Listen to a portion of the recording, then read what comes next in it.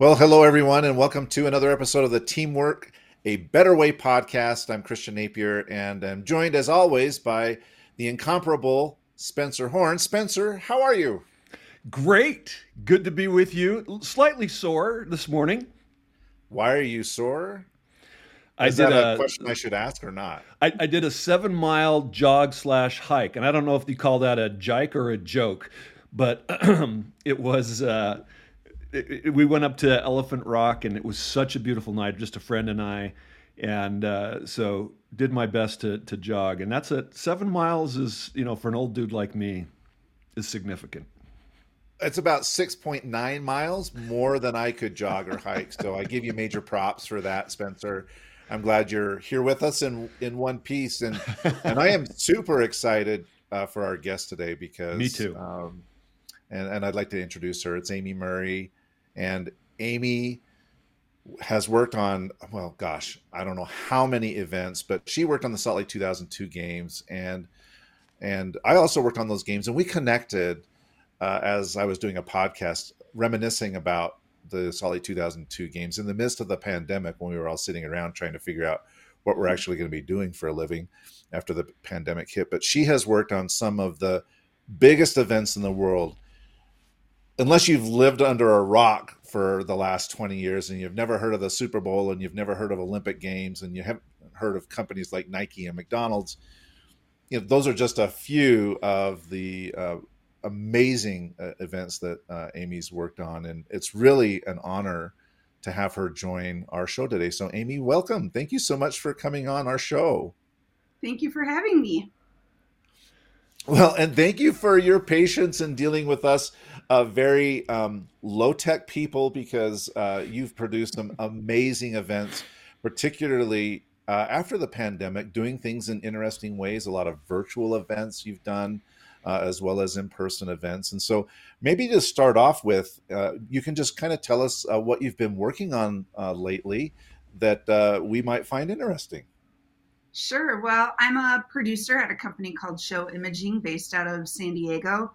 And when the pandemic hit, they immediately pivoted to virtual events. So I was very fortunate to jump in on virtual events right away, right at the beginning.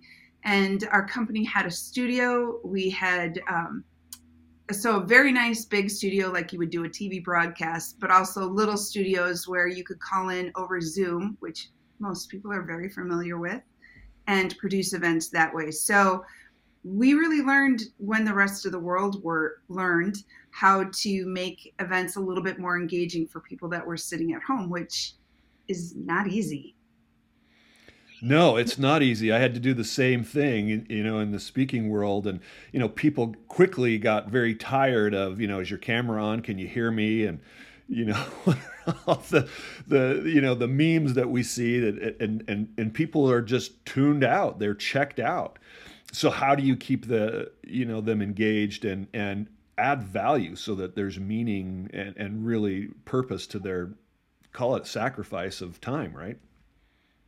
Yeah, that's the $1 million question. If we had the answer, we would not be here. We would be on some island because we would have made a lot of money.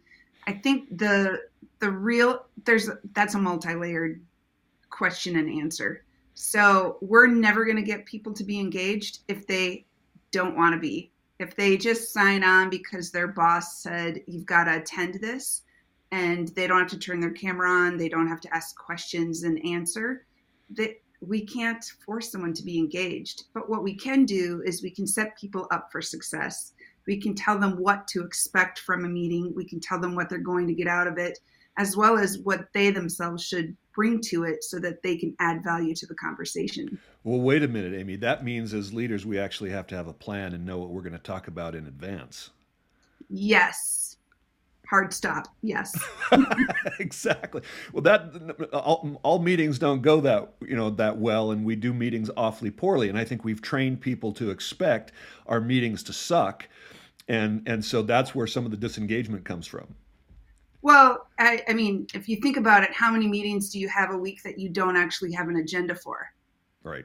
I think the 20. majority, right, the majority of people don't even plan for their normal weekly meetings. So when you have a big meeting, you have an agenda, you think everybody's on the same page, but most of the time people never come together to rehearse or talk through their presentation until the day of or the day before the event.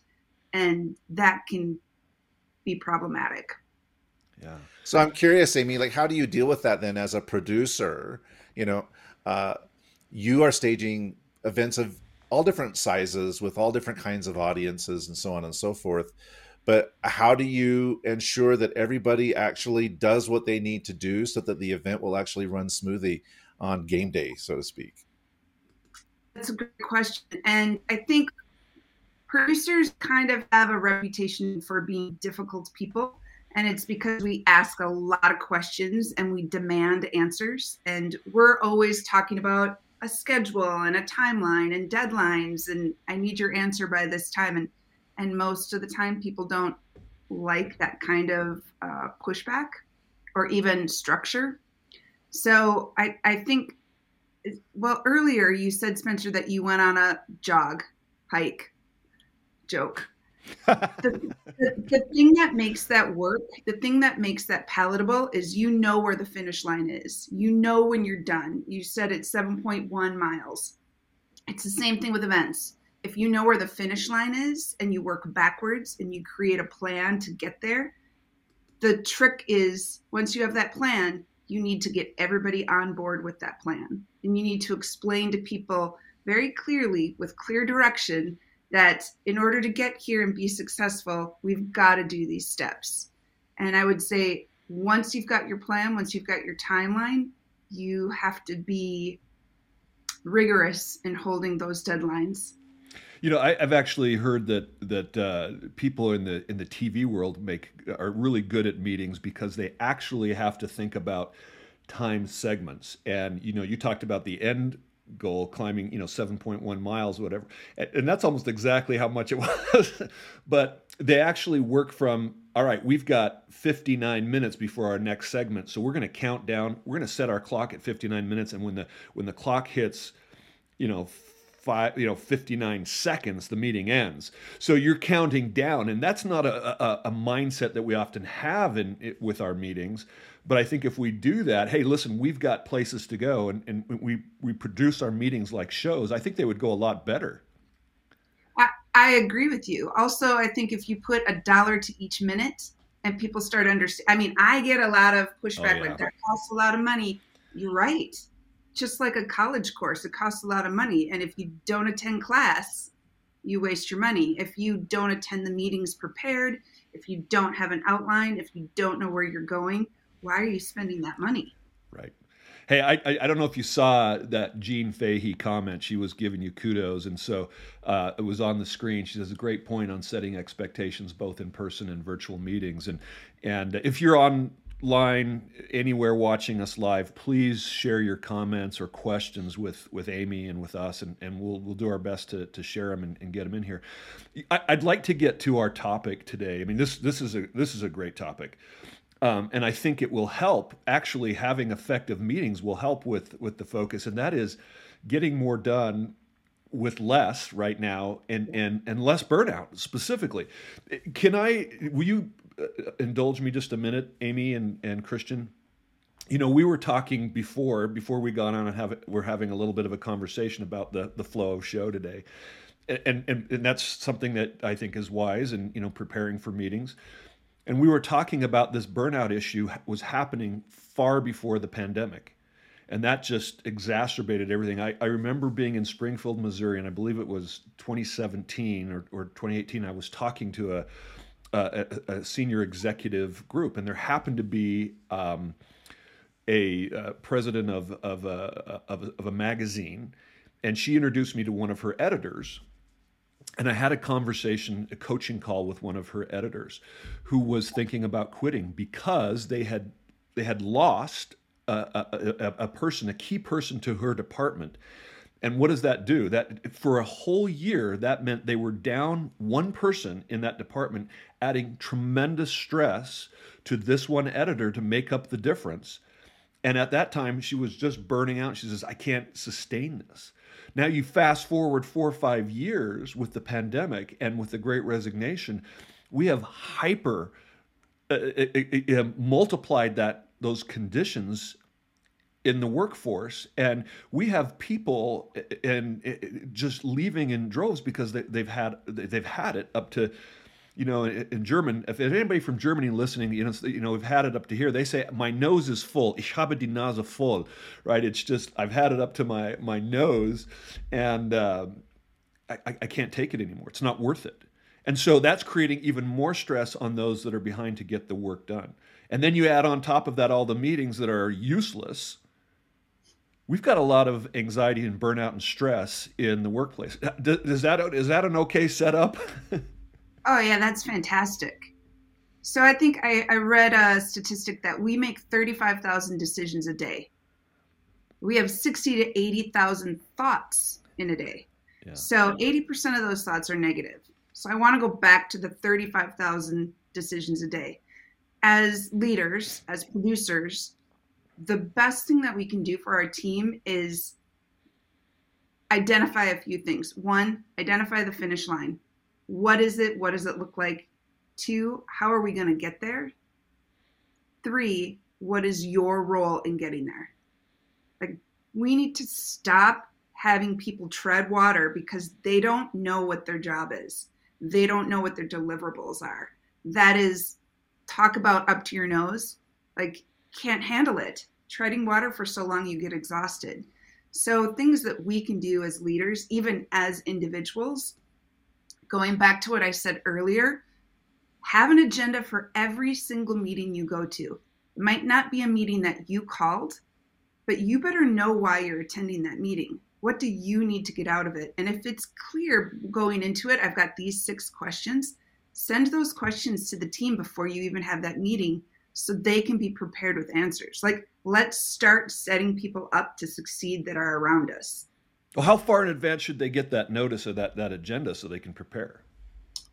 Honestly, any agenda is a good agenda, even if it comes 15 minutes beforehand. But let's give people the opportunity to react and read it. I would say if you have a meeting at 8 o'clock in the morning, send it 2 days before so people have the time to read it, know what they need to bring to the meeting, as well as ask their questions. And I would also invite people like, hey, if you have any questions about this agenda, please let me know by this time. Do you see Richard's question here? That's what a great comment. What is the definition of a successful meeting for everyone? Really good question, because it's going to be different, right? And again, as leaders, as managers, or even just somebody attending, have that conversation. Start it off. If you're meeting to meet, give people their time back. If you don't have time to set up an agenda, you don't have time for that meeting. Amy, I had a mentor that said it takes an awfully good meeting than to have no meeting at all. Fantastic quote. That's a fantastic quote. By the way, full disclosure, Richard is my friend who climbed 7 miles with me last night. Good job, Richard. Stretch it out, my friend. I would also say, when we're talking about burnout, clear direction. So I'm a producer. I'm not always the boss of everyone. I inherit a lot of different staff, different teams. But it is my job to let them know very simple things. What time do they show up for work? Is there breakfast? Is there not breakfast? So do they have to come already having had time for breakfast in the morning? What do they wear to work that day? What's the day going to look like? Here's your schedule. Like, I'm answering some questions for them so they're not having to think about those things. When we do that for our team, we're not taking away creativity. We're actually giving them a framework. And once you give people a frame to work in, they can work smarter and faster. And usually they feel better about their work. I'm waiting for Spencer to push a button and he's not pushing the button. Here goes.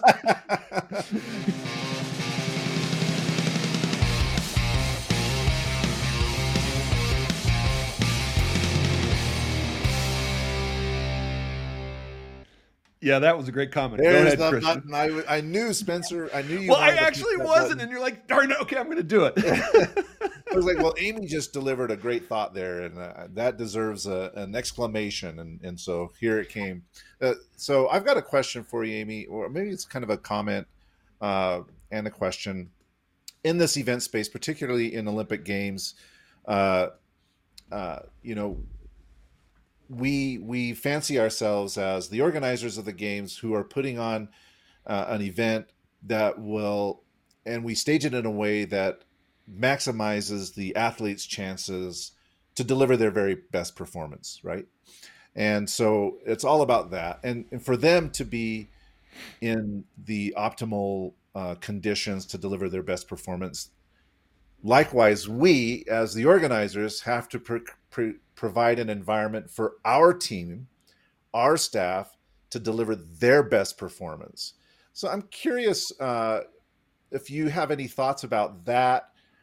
You talked about some of the things, just talking about details like, are we going to have breakfast or not? But what are some of those things that you have done as a producer to ensure that your team is in its optimal condition and game day to deliver its very best performance? That's such a good question. Imagine if we all were operating as Olympic coaches or, world-class coaches. One of the things that I've done, it seems really weird, but I created a glossary of terms for events. And I just said, this is what everything is, what every word means, slang words, industry terms. I just wanted everybody to be on the same page. I wanted the nomenclature to be the same so that you, Christian, weren't saying one thing, Spencer was saying another thing. You meant the same thing, but it took a lot of time to come together and figure it out. So again, providing clarity from the very beginning. I think the second thing that you can do as a coach or a leader is really know your team. Understand their personality types, whether that is you want to do a Myers-Briggs test or Enneagrams, whatever. You need to understand what stresses your team out individually, what causes them to not want to get up in the morning, and equally, like, what makes them feel successful. We had that comment earlier. Their definition of success might not be the same as somebody else on the team. And then I think finally, you've got to be really clear that if everybody has a great event, everybody has a great event. But if one person doesn't, then we have failed. Because it's collectively, we've got to make sure everyone is winning. I love those comments. And I just want to put an exclamation on what you said. You said you were talking about the 35,000 decisions that we have to make every day. And this is important because of how our brains work. Our brains use so much energy. So I don't know if those of you who are listening, and thank you, Julie from Charlottesville saying hi, and Gerasimos from Greece. We got people all over the world listening.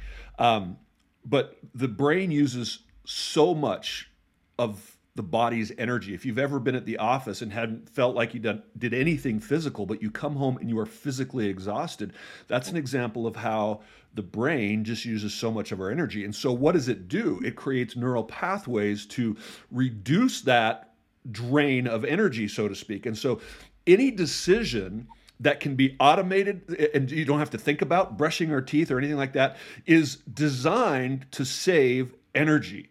And what I heard you say, Amy, is that when you plan your meetings with that in mind, with your team in mind, with reducing the decisions they have to make and what is it going to be about, what's going on, they don't have to invest energy in stress and everything else, and it allows them to preserve that for creativity and other things. Is that what you're saying?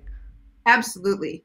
Absolutely. And again, as leaders, we better be thinking, what do we want people to walk away from this meeting with? Have they learned something? Have we shared information that is going to make other people's jobs easier? Have we inspired other questions? So again, you shouldn't just meet to only meet because that's what your team does every Tuesday at 11. You want to be sure that you're moving forward. It's sort of like training for a marathon, right? You don't go out and run 26 miles on day one. You might not even run a mile on day one.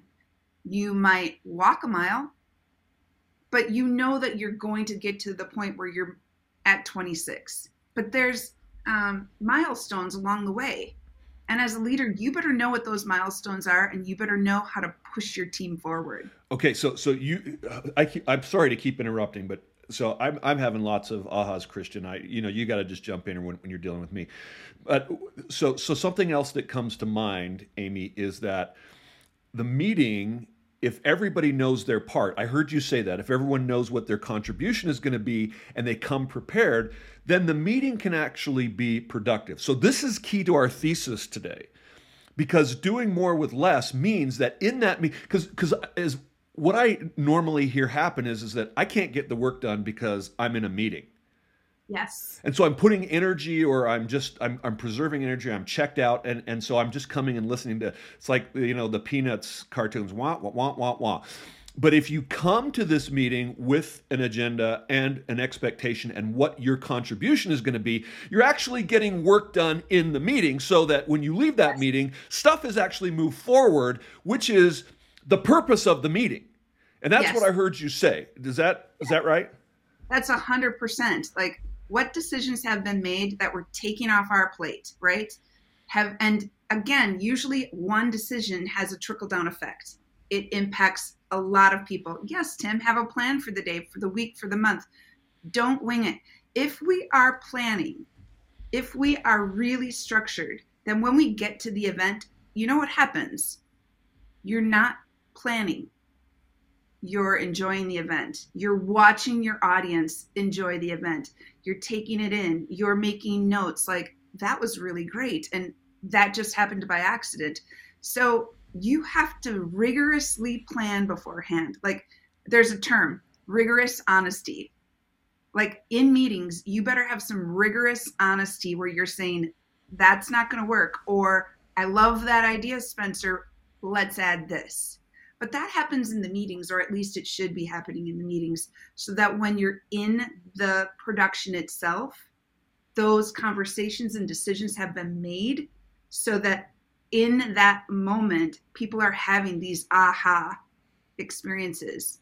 Oh, yeah, Richard, it's so okay not to have a weekly meeting. 100%.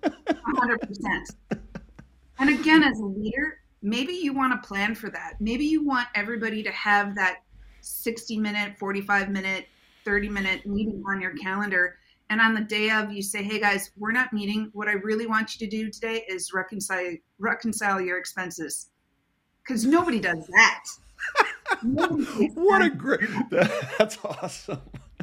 Right? I'm giving you permission to just turn in your expense report. Here's time. Here's time. And there's another thing that I want to be really sure that we talk about, and that is, it has to do with burnout. People burn out also because they feel like they're not being heard.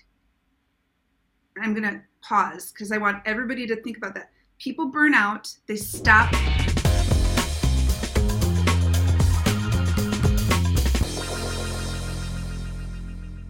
Yes. People stop contributing because they don't feel like their voice has been heard. So as a leader, you need to be watching out for that. Oh, Jules, yeah, my staff wanders aimlessly without a weekly meeting. That's funny. I can't wait. Yes. But I bet, Jules, your staff will say, I don't have time to fill in a blank.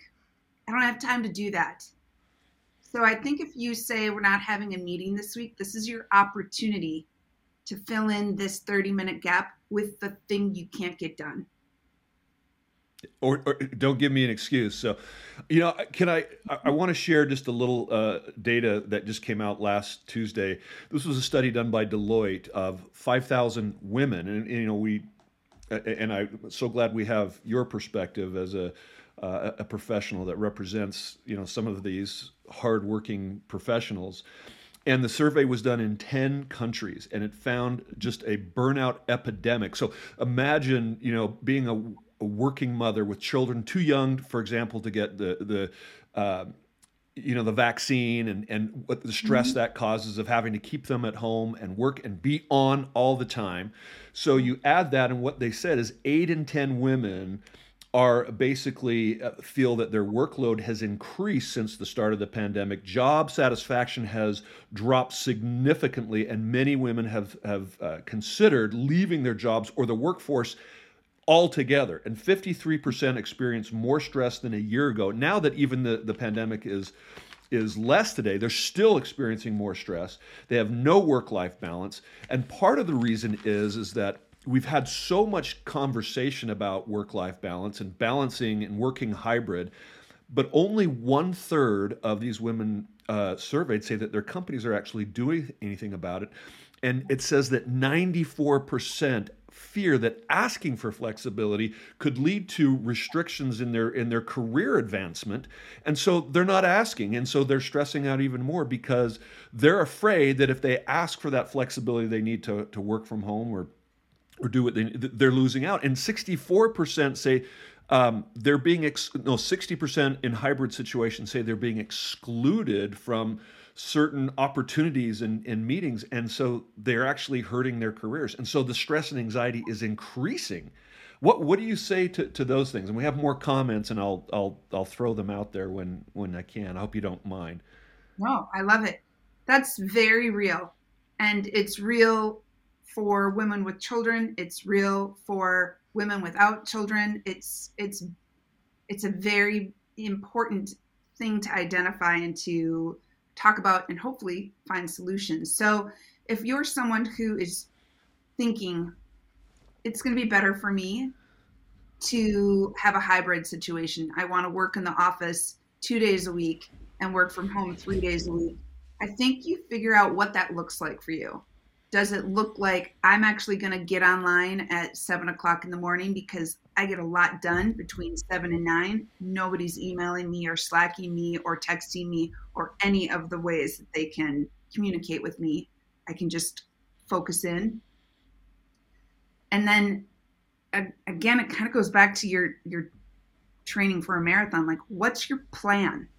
And how are you going to work this plan? How is it going to be successful for you? Because I guarantee if we think about what we need to get done, if we break it down and we put it into buckets, we might not need to be working 50, 60, 70, sometimes 80 hours a week.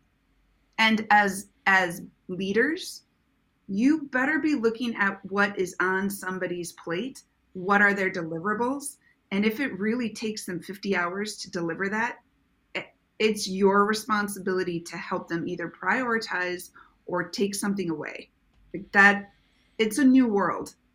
I actually have a son-in-law, Christian. I know you got to say something, but I was just talking to I went to lunch with my daughter yesterday, and he's a new attorney, and he's doing a great job, but he's working 70 hours a day. And the position is quite new, and so the associates, they get paid so much more, and the associates are pushing down a lot of work to these younger attorneys, and they're saying have work-life balance and just don't do the work. And he's like, I am so stressed if I don't get the work done, because that means everything will stack up, and I have to work until 8-9 o'clock at night just to make sure I clear my agenda. I don't have the option to not get it done, because if I don't, my life will be miserable. Because to your point, they don't understand the demands they're actually putting on their team, because it's still a new role and they're figuring it out. So you're tapping into something that I find. Oh, sorry, Christian. No, go ahead, Amy. He's used to it with me. Sorry, Christian. What we don't do well anymore is we don't mentor new staff. We don't mentor them, and we don't have toolkits for them when they start the job. So we just say, hi, welcome, here's your desk. Sometimes we say, here's your computer. Sometimes they're working with their own equipment. Like, we just don't take the time because, again, we don't have the time. And we're short-staffed. So if I was a leader in a company and I had some ability to play with budget, one of the things I would do immediately is I would hire a freelancer to create templates and toolkits. create whatever it is that you think your team is going to use regularly so that everybody is singing off the same song sheet. So use the same template for fill in the blank. Don't make somebody create a new template when you're just going to come back and say, I'm going to change that anyway. My team is empowered to turn off outside office hours. Yeah, I think Julie, that's really great. That's really great. And I think included in your onboarding, I think you need to explain to people, and my boss does this every Saturday morning. I know he's at the office. It's the only time he is alone. 5 hours, nobody's bothering him, which means my email gets stacked up with his answers, questions. And I feel like if I don't look at it on Sunday night, Monday morning, I'm just going to be slammed. And he wants answers by 10 o'clock in the morning. I think we need to start encouraging people. You can work on the weekend, but put all your emails into drafts in the Monday morning. Like we have to be really good and fastidious about supporting people being off work. And then again, back to what I said, like, let's come up with a way to really set people up for success. And finally, to kind of put an end cap on that, check in with people that are new. And I mean, like, when they're on the job 2 weeks, like, hey, how's your first 2 weeks been? Any red flags? And if they say, oh, I've just had my head down and I've been busy, it's kind of a red flag. If they say, I feel like I haven't done anything the last 2 weeks, that's kind of where you want them to be. You want them to have been reading things. You want them to be learning about the culture. Where do you find things in your box or your drive, right? Like, give people the opportunity to be successful. I want to come back to something that you said a few minutes ago, Amy, which was about people feeling like they haven't been heard or haven't had an opportunity to be heard. So an hour before this podcast, I was conducting an interview as part of my kind of professional corporate job. I was conducting an interview with an individual that is a senior in an organization who for the last 2 years has been working his tail off through this pandemic. And as I was asking him the questions, he actually broke down and started crying and said, this is the first time in 2 years that anybody's ever really asked me about this. And it's the first time that I've actually taken a step back to reflect on what's happened over the last 2 years. And it's overwhelming. And you know, sometimes when it comes to the burnout, we get so involved in doing our daily thing, and we have so many things to do that maybe we don't give people time to reflect on things, or maybe we don't provide a safe space for them to do that. I'm curious, in your experience over the last 2 years, how you have dealt with people who have struggled through this pandemic, physically, emotionally, mentally, and how you can help your team members through this really unprecedented time that we're living in. That's a great question. And I think potentially it's a different answer for different people. But I would say the number one thing to helping people get through anything is connecting with them. And it's exactly what you did. It's checking in with them and asking them how they're doing. Some people don't love answering that question. So maybe it's as simple as saying, when you see people on a Zoom in the chat, like, nice to see you. It's very simple, but doesn't it make you feel good? So there's a few emotional things that we're talking about here. One, seeing people where they're at, hearing people, and I'm not saying read between the lines, but I am saying give people space to either be quiet, think about their response, or even be able to pause before they come back to it. And then going back to what I started with, like, you can check in with your teammates, your colleagues, just a text message, a joke of the day. Maybe you're somebody who likes to make, this is me, I like to make Spotify playlists and I send them to people. Now, is that me talking to them? It's not, but I'm trying to send them something that I think will bring light to their world. If you really want to dive deeper and get into a more productive conversation with your staff, I think you're talking about one-on-one meetings where there's a few things you're trying to accomplish. The first one being, I'm checking in on how you feel about your job and your success here. And then second, I'm checking in on how you're feeling in relation to the world, because it has changed 180 from where it was even 6 months ago. So we're talking about lots of change in a world that feels almost unmanageable. So the best thing that we can do for our people, our colleagues, ourselves, is focus on what we can control. Great advice. And Hisham made a comment. He's all the way from Beirut, Lebanon. So people talking from all over the world. We're so glad you're joining us. And one of the things that I have found personally, so you're talking about what we can do as leaders, but we spend a little bit of time talking about, we're trying to get it down to where we're talking maybe 10, 15, 20 seconds beforehand what we've, climbed a mountain. But research has shown that just getting outside for 20 minutes a day, and I don't care if you go up in the mountains, it can be any green space close to your home or your office, it can be in a lawn, just sitting still, listening to birds, walking slowly. I like to go for hikes, and it does so much to relieve stress, to regulate your heart rate, to reduce inflammation and soothe and calm the mind. 20 minutes a day. So I used to, Amy, I used to go mountain biking almost every day. But in the beginning, when I started my business, I almost felt guilty because I'm spending this time on myself. But what I found was I had literally, when I shut everything off, I'd listen to podcasts and put in my just go out and ride, and all these ideas started flooding to me. And I found that time was actually brilliantly productive, because I would come back with all these ideas and I would be excited and regenerated.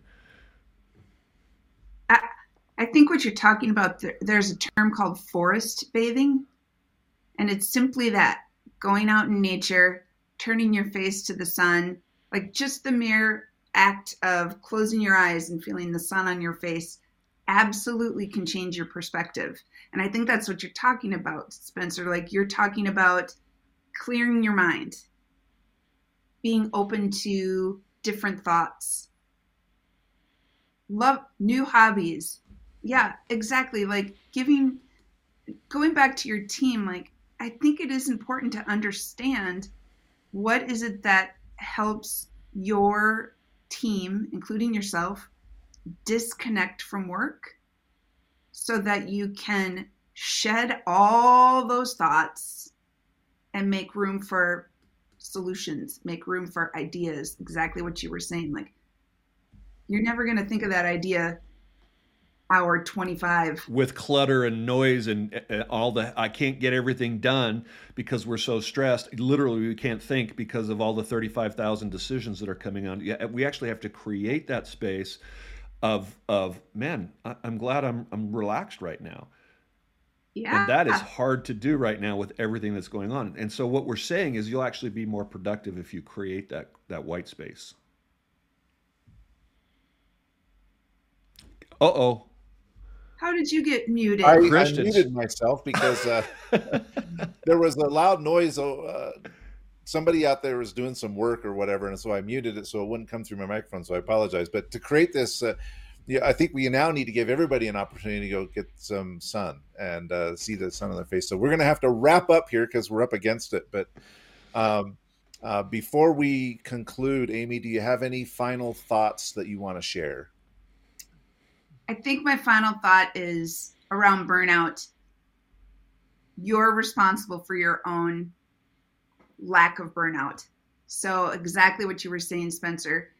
figure out what it is that allows you to have your own personal white space. If it's going on a jog, if it's walking, I have a dog that I love to walk. If it's swimming or simply going outside for 20 minutes, figure out what that is. Be responsible for yourself, because sometimes our managers can't do it for us. Spotify playlists, listen to them. Absolutely. I want to subscribe to one of these playlists, or I want to get one of these playlists from you. I'll send you one.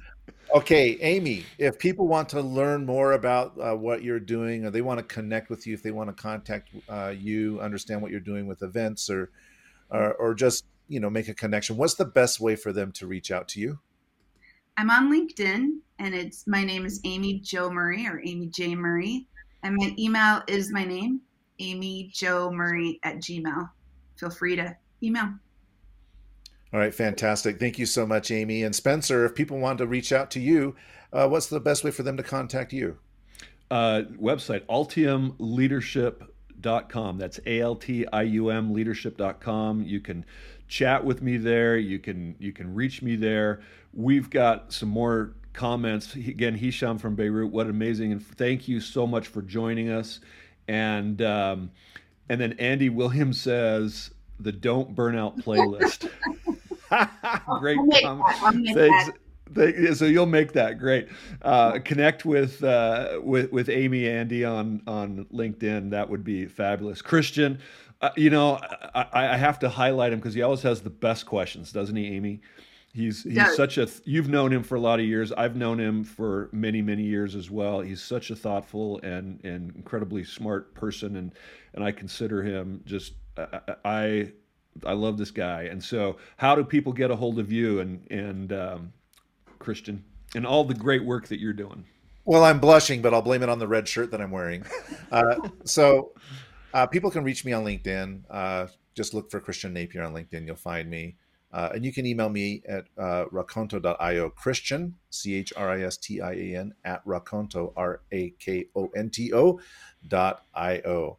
And Amy, it was a pleasure to see you, and shout out to Andy for the playlist. Thank you.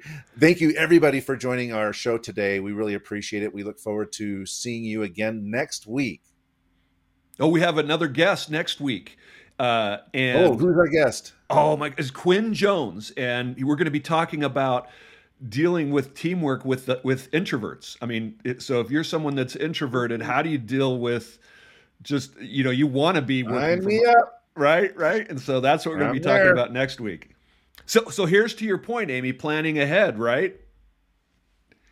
I love it, and I want to watch that one. Awesome. Thank you so much, Christian. Here it comes.